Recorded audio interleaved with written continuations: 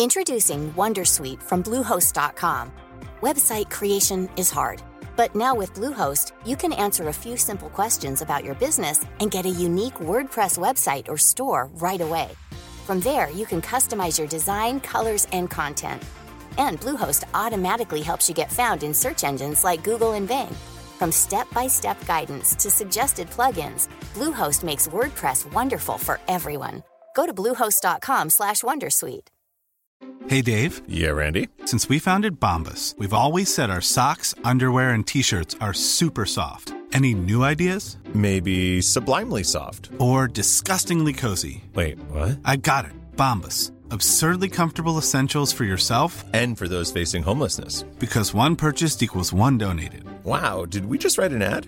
Yes. Bombas. Big comfort for everyone. Go to bombas.com/ACAST and use code ACAST for 20% off your first purchase.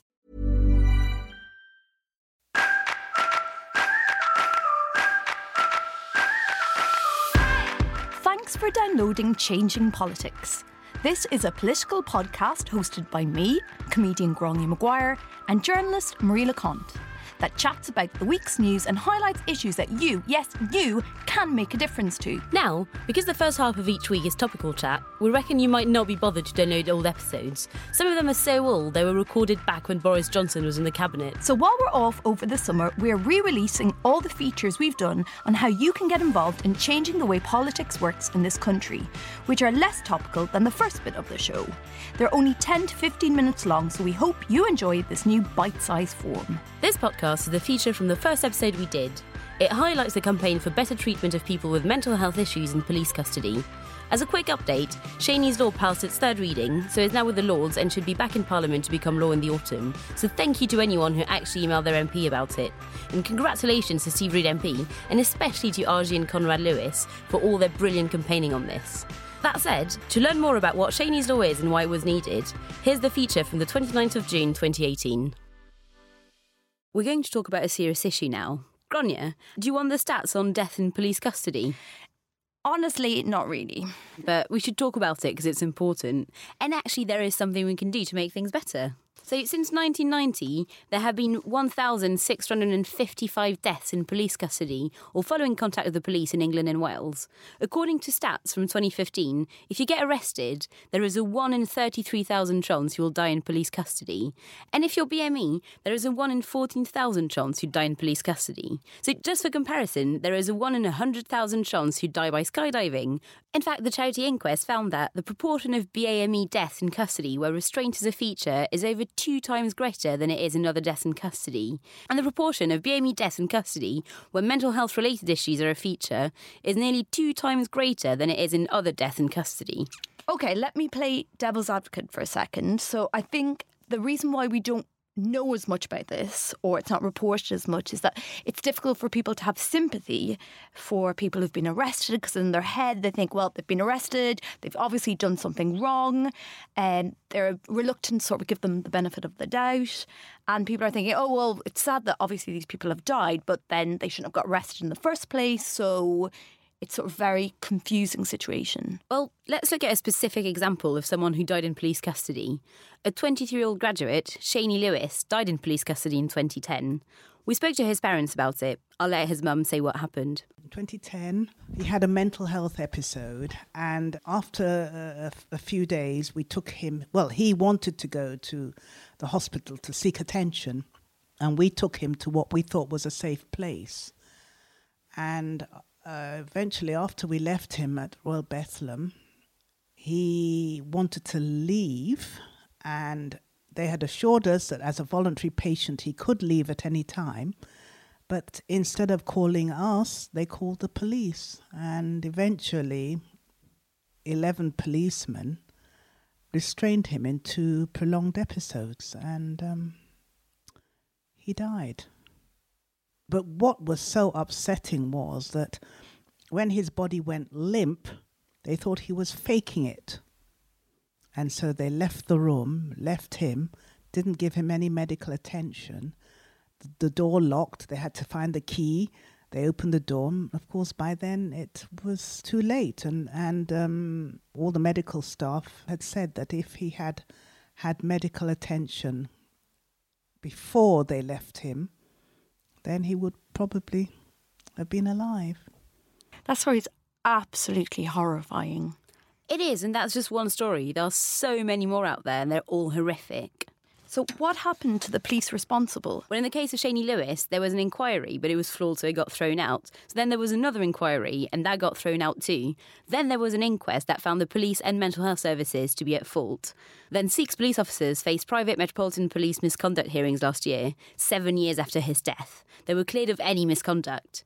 In fact, there have been no successful murder or manslaughter prosecutions relating to state agents, such as police or prison officers, involved in the death since inquest began monitoring in 1990. OK, but do the police accept that there's a problem? Well, the police federation say that any death is a death too many, but that the police don't have the resources or funding they need to properly tackle the problem. This is so depressing.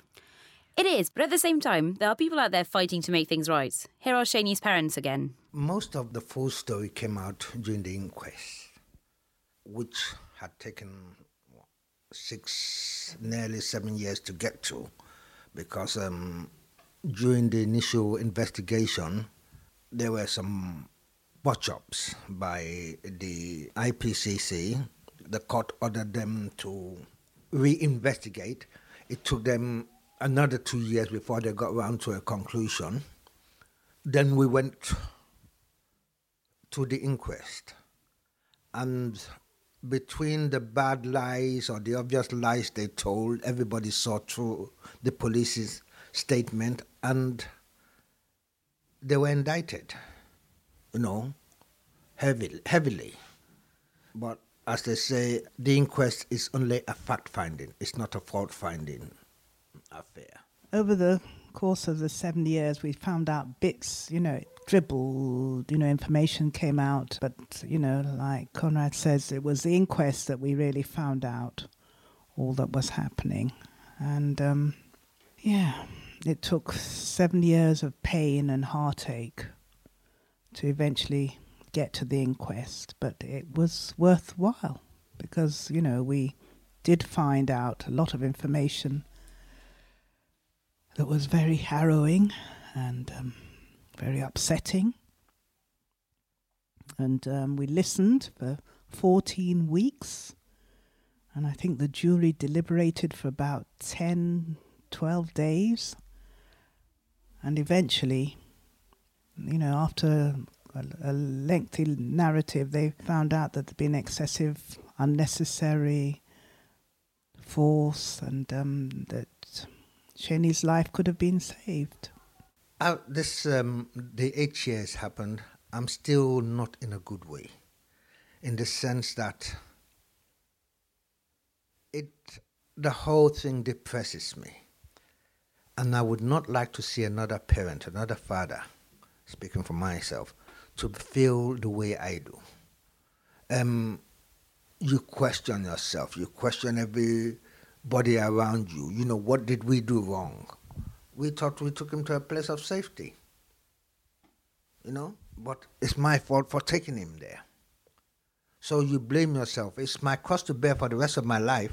And it's not an easy cross. But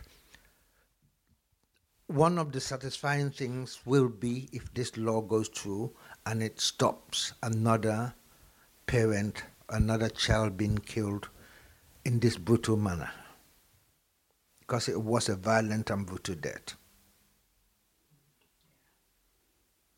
I can't imagine how they get over what happened to them, and they're so dignified and they're so positive and they're so brave to experience what they had. It's so cruel and so unfair, and they did all the right things and they still lost their son.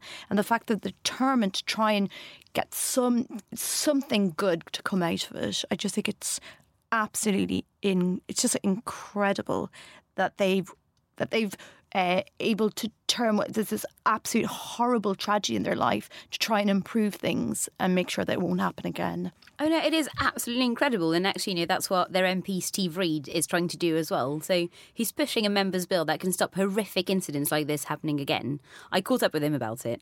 I had the opportunity to bring forward a private member's bill, and having been made aware of the problems and the injustices in the mental health services, I wanted to do something to correct that.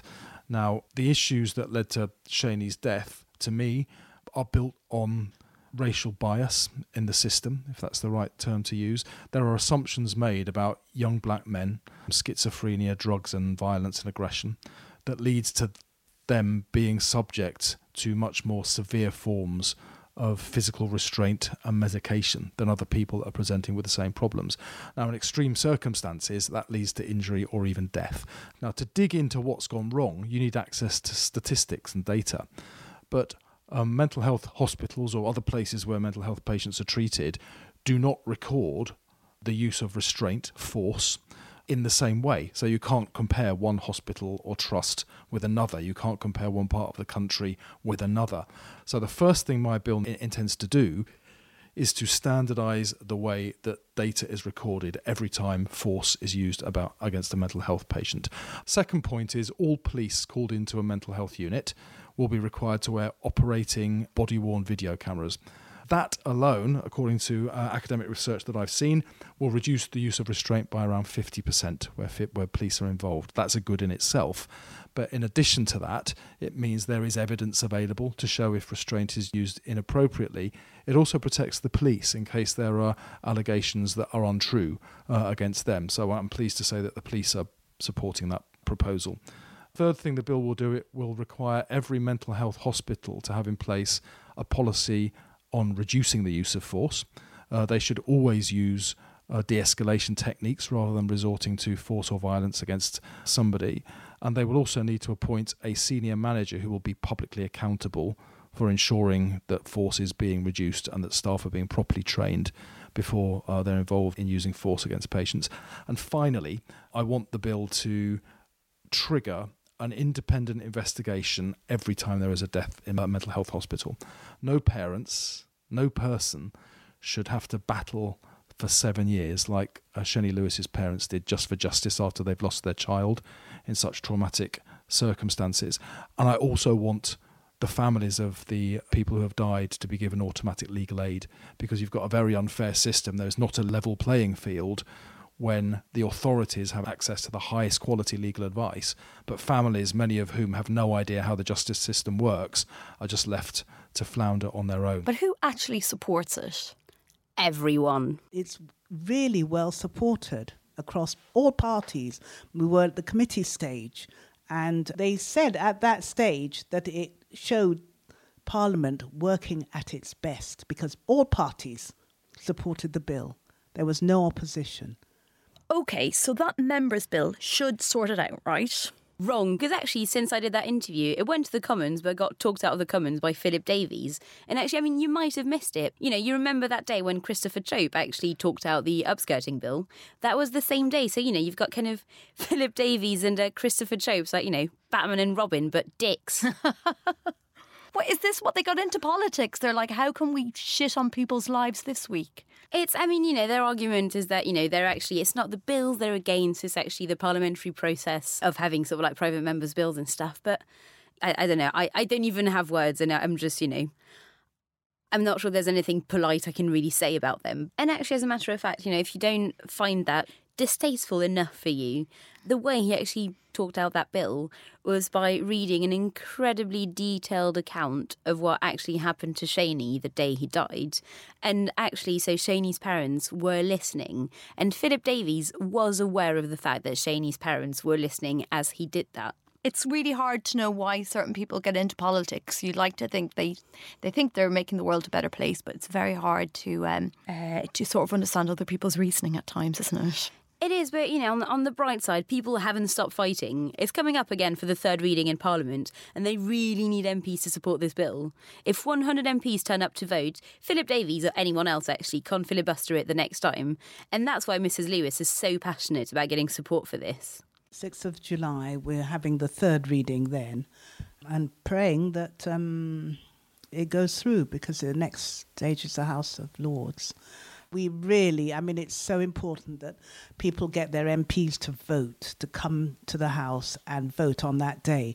Often we're there. Well, we've always been there, and there are very few MPs that appear in the chamber. They might be in their offices, but they don't appear in the chamber. So it would be wonderful for, if everybody could get their MP to go to the chamber and vote and make sure that, silly games are not played, because really it was pretty pathetic. It wasn't a very good picture of democracy. It really wasn't. It was pretty childish. Members should turn up to save the future of our children, the future of us, because the bill is to save the lives of these young children who are going to be our future. It's not a frivolous bill of any kind. No, it's not. It's a serious bill to help us move forward. And for them to come out and give it the support it needs without the filibustering or the political games that do happen still in this day and age. OK, so what can little old me, as in regular person, not an MP, do? Well, you and everyone at home can write to your own MP. It's really easy to Google your local MP. There's an online form you can fill out to contact them. It takes 5 minutes. You need to tell them to turn up to the House of Commons to vote for this bill, because it's going to raise accountability, it's going to make sure that police officers wear body cameras, and is going to make sure that police work with and not instead of hospital staff. We just need 100 people, and there are 73 MPs just in London. So come on, we can do that, right? OK, so let's write to our MPs, pass this bill and fix deaths in police custody once and for all. Absolutely, and actually that's it for this week. Thanks for listening to this feature-only episode of Changing Politics. You can follow us on Twitter at Changing Polypod and Facebook, Changing Pol, for more information, including when we'll be back with new full episodes. Until then, thanks for listening.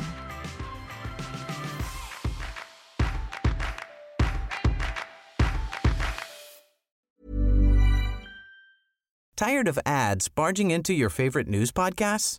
Good news. Ad-free listening is available on Amazon Music for all the music plus top podcasts included with your Prime membership. Stay up to date on everything newsworthy by downloading the Amazon Music app for free or go to amazon.com/news ad free. That's amazon.com/news ad free to catch up on the latest episodes without the ads.